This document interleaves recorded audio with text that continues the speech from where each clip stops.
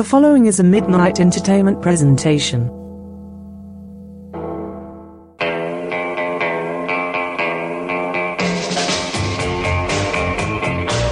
It's time for 30 minutes of sci-fi, 30 minutes of fantasy, 30 minutes of pop culture, movies, and television. It's time for 30 minutes of geek. There's something very important I forgot to tell you. What? Don't cross the streams. Why? It would be bad. I'm fuzzy on the whole good-bad thing. What do you mean bad? Try to imagine all life as you know it stopping instantaneously and every molecule in your body exploding at the speed of light. Total protonic reversal. All right, that's bad. Okay. All right, important safety tip. Thanks, Egon.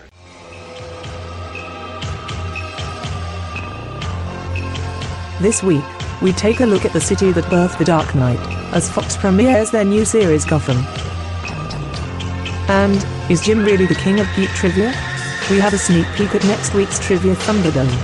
Plus, we sweep the cutting room floor for some geek leftovers.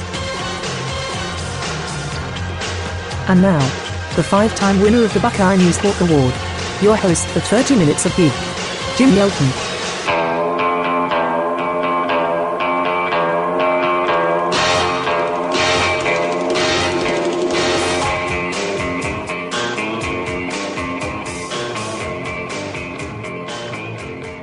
Ladies and gentlemen, boys and girls, and children of all ages, welcome to the worldwide broadcast that is more fun than spending a weekend partying with Tony Stark. It's 30 Minutes of Geek, and I'm your host, Jim Yelton. Well, we took last week off because we had a big live show here in Columbia, Missouri, and we want to thank you guys for being patient with our week off. And we also want to thank Ed Hansen and the Talking Horse Theater, Beth Key, Ben Hedrick, Chris Hayes, Chuck Poston, everybody that was there for all of their help. And we also want to thank our live audience for coming out and seeing the show. This week, we saw the premiere of the new Fox series Gotham. To celebrate the 75th anniversary of Batman, we're putting together a series of shows focusing on different aspects of the Dark Knight detective. And for this look at Batman, we brought in artist of Midnight Entertainment's own Extraordinary and our resident Batman expert, Steve Newton, for a wide-ranging discussion about Batman. In October, Steve and I are going to look at Batman's history in the comics. Then in November, we're going to chat about the various incarnations on TV, and we wrap things up in December as we talk about the various Batman films. It was during our TV discussion that Steve and I touched on our hopes for Gotham. I had planned on writing a blog this week about the Gotham premiere, but the more and more I thought about it, I realized that everything I had to say was in the segment that we recorded a couple months ago with Steve.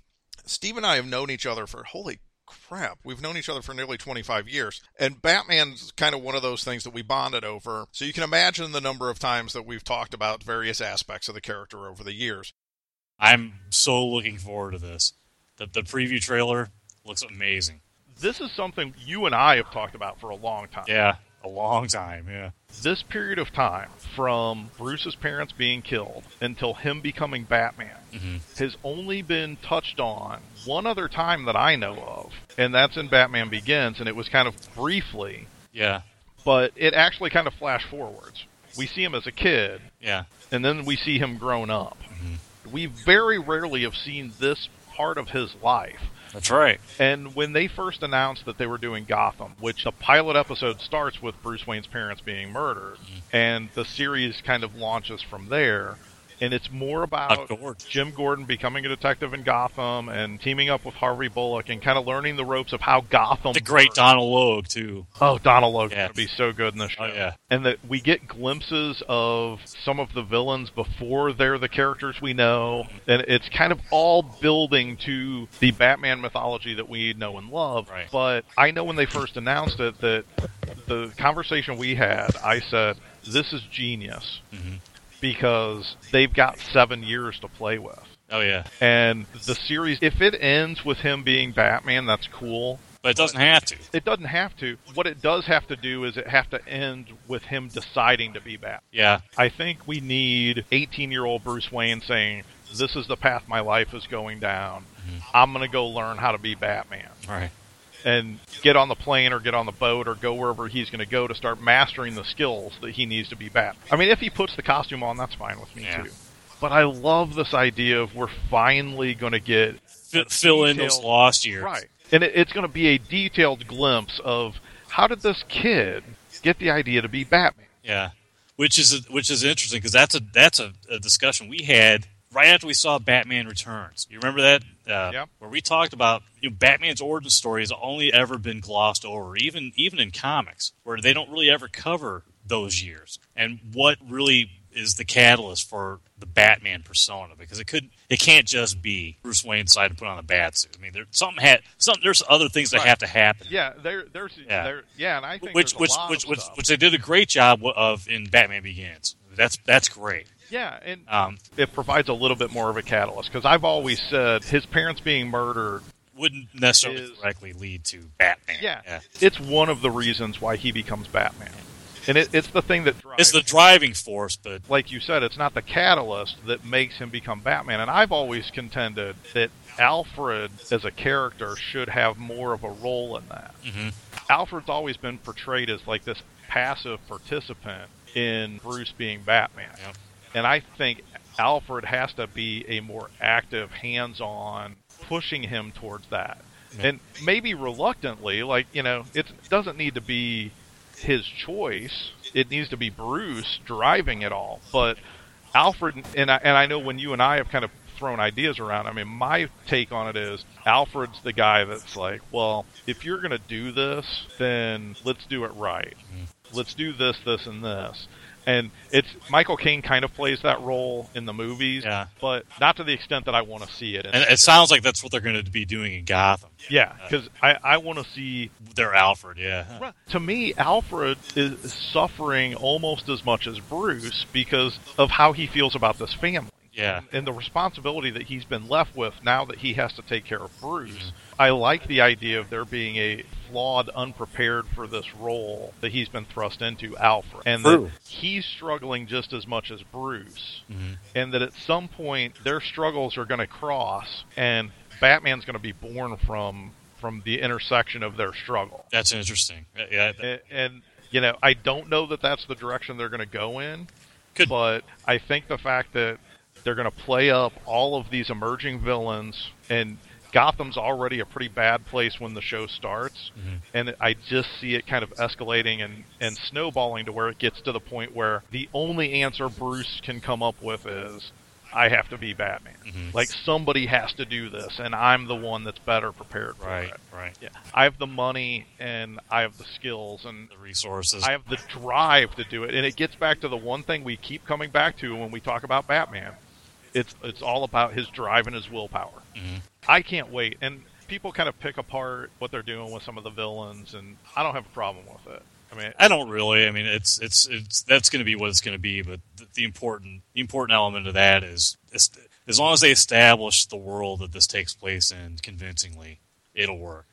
Well, and because I think some of the nitpickiness with the villains is that people are like, they think that Batman should be around before the villain. I've always been of the opinion that it should most definitely be the other way around. Yeah. Batman is the response, not the other way around. Don't get me wrong, I didn't have a problem in the Nolan movies with them talking about, the escalation and the villains were responding to Batman. That's fine. But let's do the opposite in this. And Batman is clearly the response to how crazy Gotham is. Right. And a great example of that is to go back to the animated series, the episode where Batman's on trial in Arkham Asylum. His defense attorney, which at the beginning of that episode, she had no use for Batman, was anxious to get him behind bars, winds up having to defend him in this kangaroo court in Arkham Asylum. She comes to the realization that Batman didn't create all these villains; they created him. And if they do that in the show, that'll be excellent. So. Clearly, they've already set up. They're going to have a proto-penguin. Like, he's not the penguin yet. Right. Getting there. Catwoman's there. Poison Ivy's a little kid. Edward Nygma's in the mix. Yeah. The one thing, I think you'll love how they string this out. They said that every episode is going to have an allusion or a nod to the Joker. Yeah. And by the end of the first season, they could have set up 20 different people that could end up being the Joker. Cool. And you won't know. Wow. I mean, the Joker at some point is going to pop up, and you're not going to know which of the 20 or 30 different options they've presented. That's awesome. And I kind of like that. I love that idea. I like that because the Joker is the top of the mountain as far as Batman villains, so people are going to be looking for him. Mm-hmm. And especially coming off of what's arguably the greatest portrayal of the Joker ever with Heath Ledger, people are wanting to see how they do the Joker in this. Yeah. And I love the idea that they could string it out for all 7 years of the show. That's a great idea. That's awesome. We don't ever have to see the Joker, but they can drop little hints and bits and pieces here and there, right, and never show us the guy. I kind of love that. I do too. The idea that maybe that's the last season. I mean, that's what finally pushes Bruce over the edge to say, okay, I have to be Batman because of this guy. Right, yeah. That would be cool. That would be amazing. That would be really cool. Yeah. And I tell you what, that also plays into, talking about which came first, the horse or the cart when it comes to Batman or his villains. And to me, it makes Batman more heroic if he's not the cause of all these lunatics running around in the city. Right, and it's the other way around. Like you said before with the thing about escalation in Batman Begins, I mean, that kind of makes sense. But those people were already bad seeds before he showed up. Now, granted, the idea that him running around, jumping off rooftops, wearing a mask and all that might give them ideas about the performance art crime, but they were already there doing evil crap. So that makes Batman that much more heroic if he has to step up in this new role to respond to all that. Right, exactly. Yeah. Because, and I think it plays into the idea that he's the only one that can, yeah. Or he's the only one that has the force of will to do it. Right. One of the things that I'm most interested in seeing as the show plays out, if it lasts the full run, and Bruce gets older, is the developing relationship between Bruce and Gordon. Because I love the fact that because it's not just seeing Bruce grow up and become Batman. The show's about Gordon. Yeah. And I love that. Oh, that's and I love the fact that we're going to see the growth of a character that has been off to the side for so long. And he was there from the very beginning, too, so comics-wise. Yeah, exactly. But the idea that the end game for this show is Gordon coming to the realization that he needs help. He's not enough. Yeah. That normal police are not enough to deal with what Gotham City is infected Gotham, and the craziness of Gotham, and that Gotham needs Batman. Yeah. And I can't wait to see that play out. I mean, that'll be fun. I'm giddy thinking about the show. I know. Can't wait. I know, me too. To get updates about all of the goings on with the gang at 30 Minutes of Geek, like us on Facebook. You can find the show's page at facebook.com/30 Minutes of Geek. Join the fun, find out about upcoming appearances, vote in our online polls, and much more. It's time to get your geek on. That's facebook.com/30 Minutes of Geek. We need a city of justice. Oh yeah, a city of love. A city of love. City of peace. For every one of us. Simply because we all need it. Can't live without it. Gotham City. Come on, tell me, can you city of justice? Oh yeah, city of love. City of love. City of peace. City of peace. Every one of us. We all need it. Can't live without it. We need a Gotham City. Hey gang, today's show is sponsored by Omni Consumer Products. The company behind many of the products we know and love is proud to announce its latest and greatest innovation, the Enforcement Droid 209. The future of law enforcement, the ED-209 series is armed with 3 autocannons, an auto shotgun, and a rocket launcher capable of firing 3 rockets. It also has additional combat programming for close-range combat and a speech center to synthesize human voices for peacekeeping matters. The ED-209 from OCP. Please put down your weapon. You have 20 seconds to comply. I think you should listen to him. Listen on. This is the truth of it.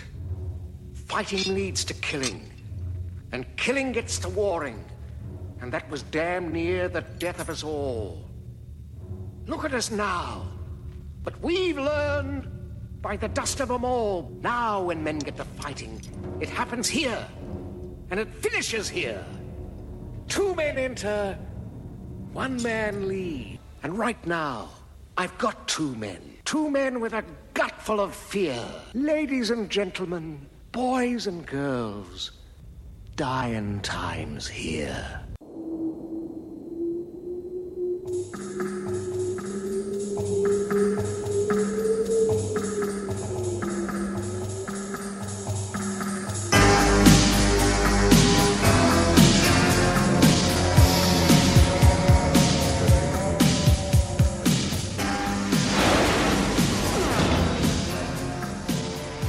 That's right. Next week on the show is going to be our first Trivia Thunderdome Challenge.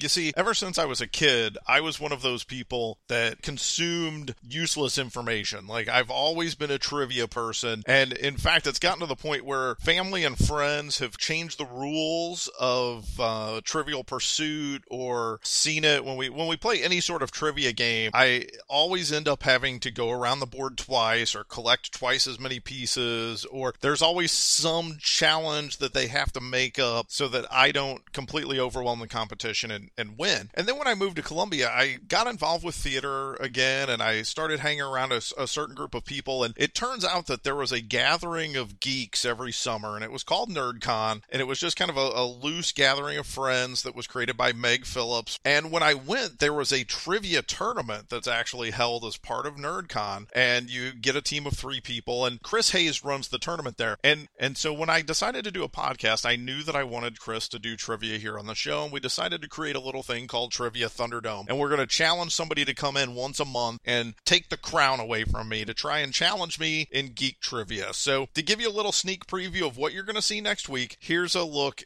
at Trivia Thunderdome. Part of NerdCon is that Chris does Nerd Bowl, and there's been it's usually there's always like 2 people that carry over, and then they draft a third one, but there's like this dynasty that's been going on for years, and I invited now it's Team Awesome 2.0, and I invited all of them, and unfortunately they couldn't all make it.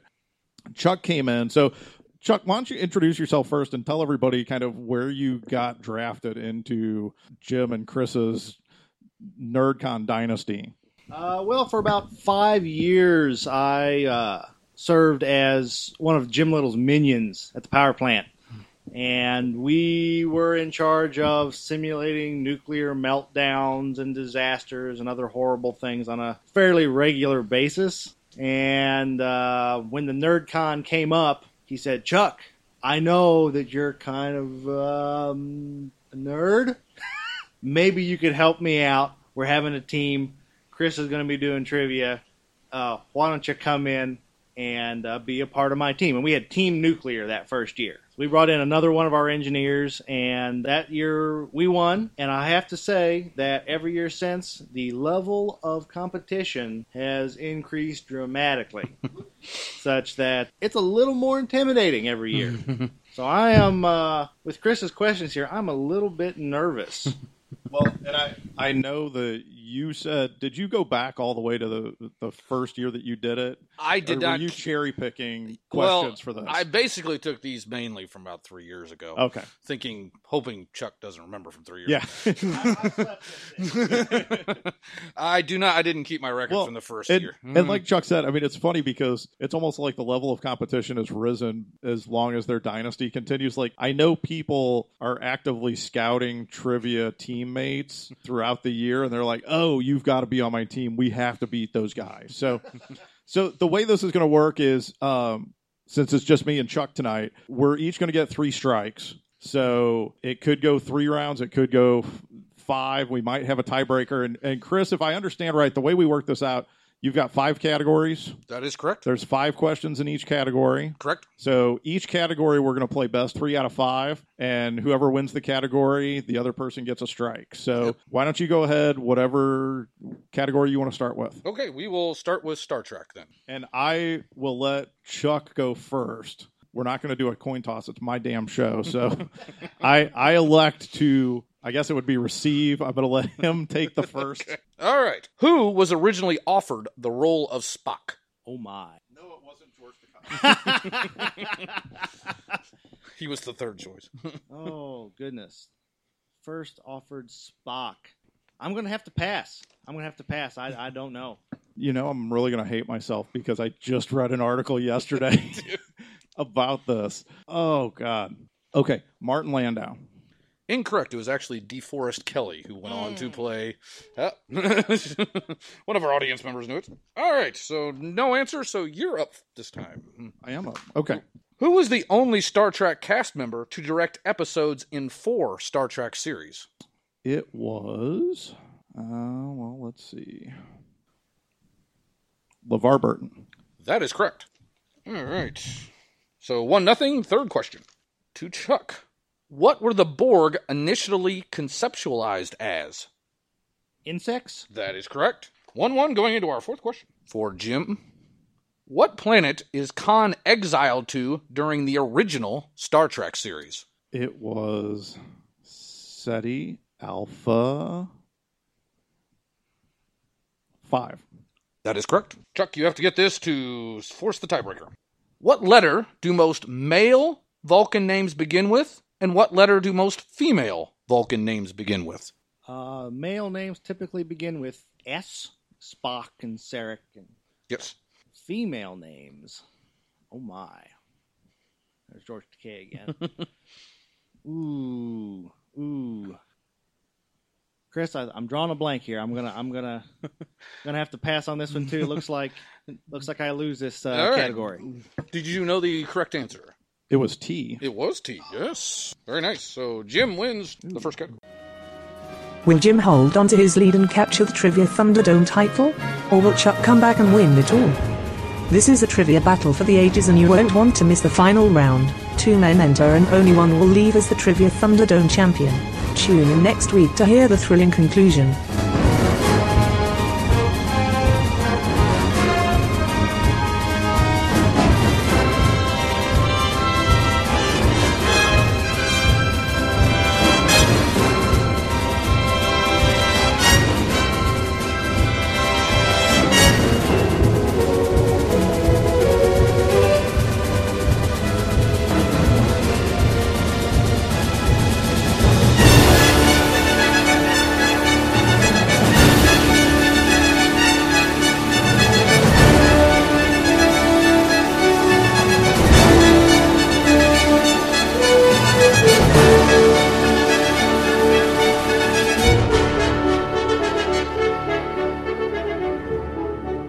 So much awesome that we can cram into every 30 minutes of the show each week, and sometimes we just don't have enough time for all of the great interviews that we do, and we have to cut them down to fit the show. That's when we have Geek Leftovers. Here's a lost segment from our interview with author Van Allen Plexico, with Van and I discussing what comes after Age of Ultron and Marvel's plans for the upcoming Ant-Man movie.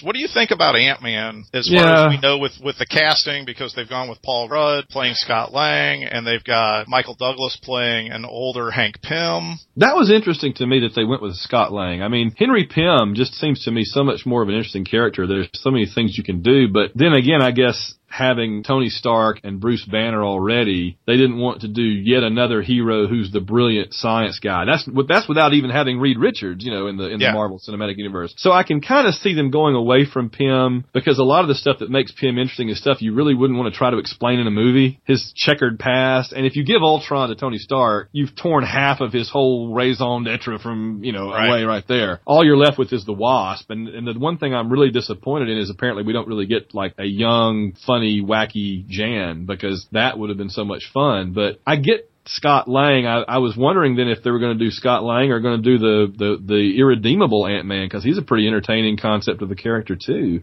Yeah, Scott Lang's a great character. Again, Ant-Man, Scott Lang, they're rolling out as a big budget feature film. Who ever thought you'd see a Scott Lang movie? Right, exactly. Like it's insane. Whenever they were talking about developing Ant-Man, at least in my mind, I always thought, well, that's going to be Hank Pym. Yeah. Like it's going to be Hank and it's going to be Jan, and they'll throw in a couple of the cooler old school 60s and 70s villains that they fought, and it'll be a fun movie. Never in my wildest imagination did I think they would have gone with Hank being older and mentoring Scott Lang as Ant-Man. But I do think this fits into the broader discussion and the broader plan of Marvel's universe, because I think they realized that from the end of World War II until Iron Man, we really have this whole playground that we can play with that's not going to really be in the movies all that much, and that we can do flashbacks to. And I think that's one of the reasons why they went with an older Hank Pym, because they can kind of fill in some of the blanks in the Marvel Universe as far as some of the historical stuff that may have led up to S.H.I.E.L.D. and may have led up to us getting where we were at the beginning of Iron Man. And I think it's really interesting because one of the rumors about Edgar Wright stepping down as director of Ant-Man was that he didn't want to rewrite the script to meet some of the mandates coming from Marvel, and that they wanted to have more cameos in it, and that the cameos were Howard Stark and Peggy Carter,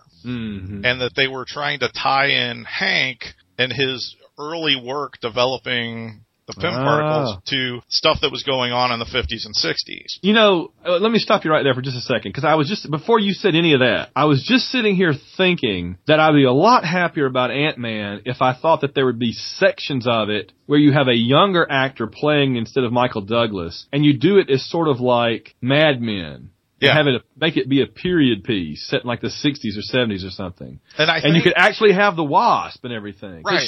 She's a better character as like a 60s ditzy debutante than she is as just another modern female superhero, I think. Right. And I think what Marvel's getting really good at is they're sowing the seed for things like that. It doesn't necessarily mean that they have to do that, but they're leaving the door open to where they could do something like that down the road. And whether it's characters that they add to the upcoming Peggy Carter, Agent Carter series that they're working on, or they save it for an Ant-Man sequel down the road. I mean, it's there and they can do it, and I think they know that because fans are the way they are, that we'll be happy getting it in a sequel, even if we didn't get it in the first movie. If they were to do a flashback, show a younger Hank Pym with Jan, and them kind of hooking up and becoming the original Ant-Man and Wasp, then I think we would go crazy. Especially if, like you said, it was like set in the 60s or 70s and it had like that Mad Men vibe to it. It would be kind of cool. Yeah, those characters work better, I think, in that period than they do now. And they lose a lot of what makes them. I mean, what made Hank and Jan so special was that they were the prototypical 60s couple where the girl was looking to catch a husband, you know, but she had one eye on Thor and his muscles and the other on Hank. You can't really do that as much today. That's not PC, but back then, that's how it was, you know, more or less. So that would be very entertaining, I think. And now, 30 minutes of Geek presents advice for the lovelorn. For those of you who caught our first episode, you know that we presented a segment, Advice for the Lovelorn, and it didn't really work out the way we planned. Our advice guru that we had for the first segment was a little confusing, possibly because he's a Jedi and 800 years old, and sometimes, you know, the brain doesn't work all the way, but it was Yoda, and he didn't exactly give right advice, so we decided to retool the segment, reformat it, and get a new advice guru in here. And so this time we're gonna make this work. This is gonna be a good segment, advice for the geek lovelorn out there. And this week our advice guru is Chewbacca the Wookiee.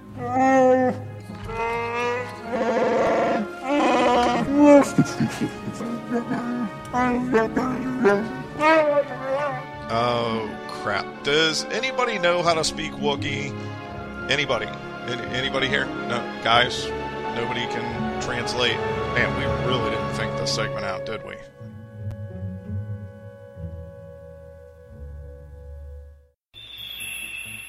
Well, it looks like we're out of time for this edition of 30 Minutes of Geek. I want to thank our guests, Steve Newton, Chris Hayes, and Chuck Poston for walking into the Trivia Thunderdome, and we look forward to that segment next week. And we also want to thank Van Allen Plexico, and I also want to thank all of the people that have gone to Facebook.com/30 Minutes of Geek and liked the show on Facebook. We've actually grown. There's been more than 200 people that have liked the show just in the past week. So we want to thank all of you guys for joining, and make sure to tune in next week for 30 Minutes of Geek. This is your host, Jim Yelton, reminding you that if somebody asks if you're a god, you say yes. Next week, Jim puts his geek trivia reputation on the line in the first challenge in the Trivia Thunderdome. Quizmaster Chris Hayes will provide the questions as Jim takes on nuclear engineering genius Chuck Poston from the NerdCon Trivia Champions, Team Awesome 2.0. It's no-holds-barred excitement coming up on the next 30 Minutes of Geek.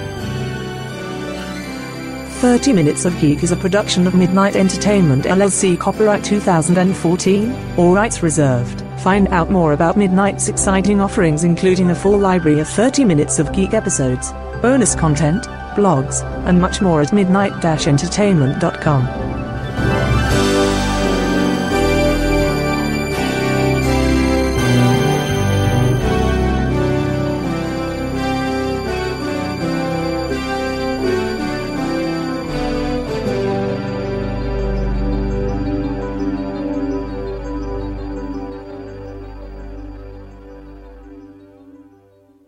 Well, kids, that's all you get. That's it. Read a book.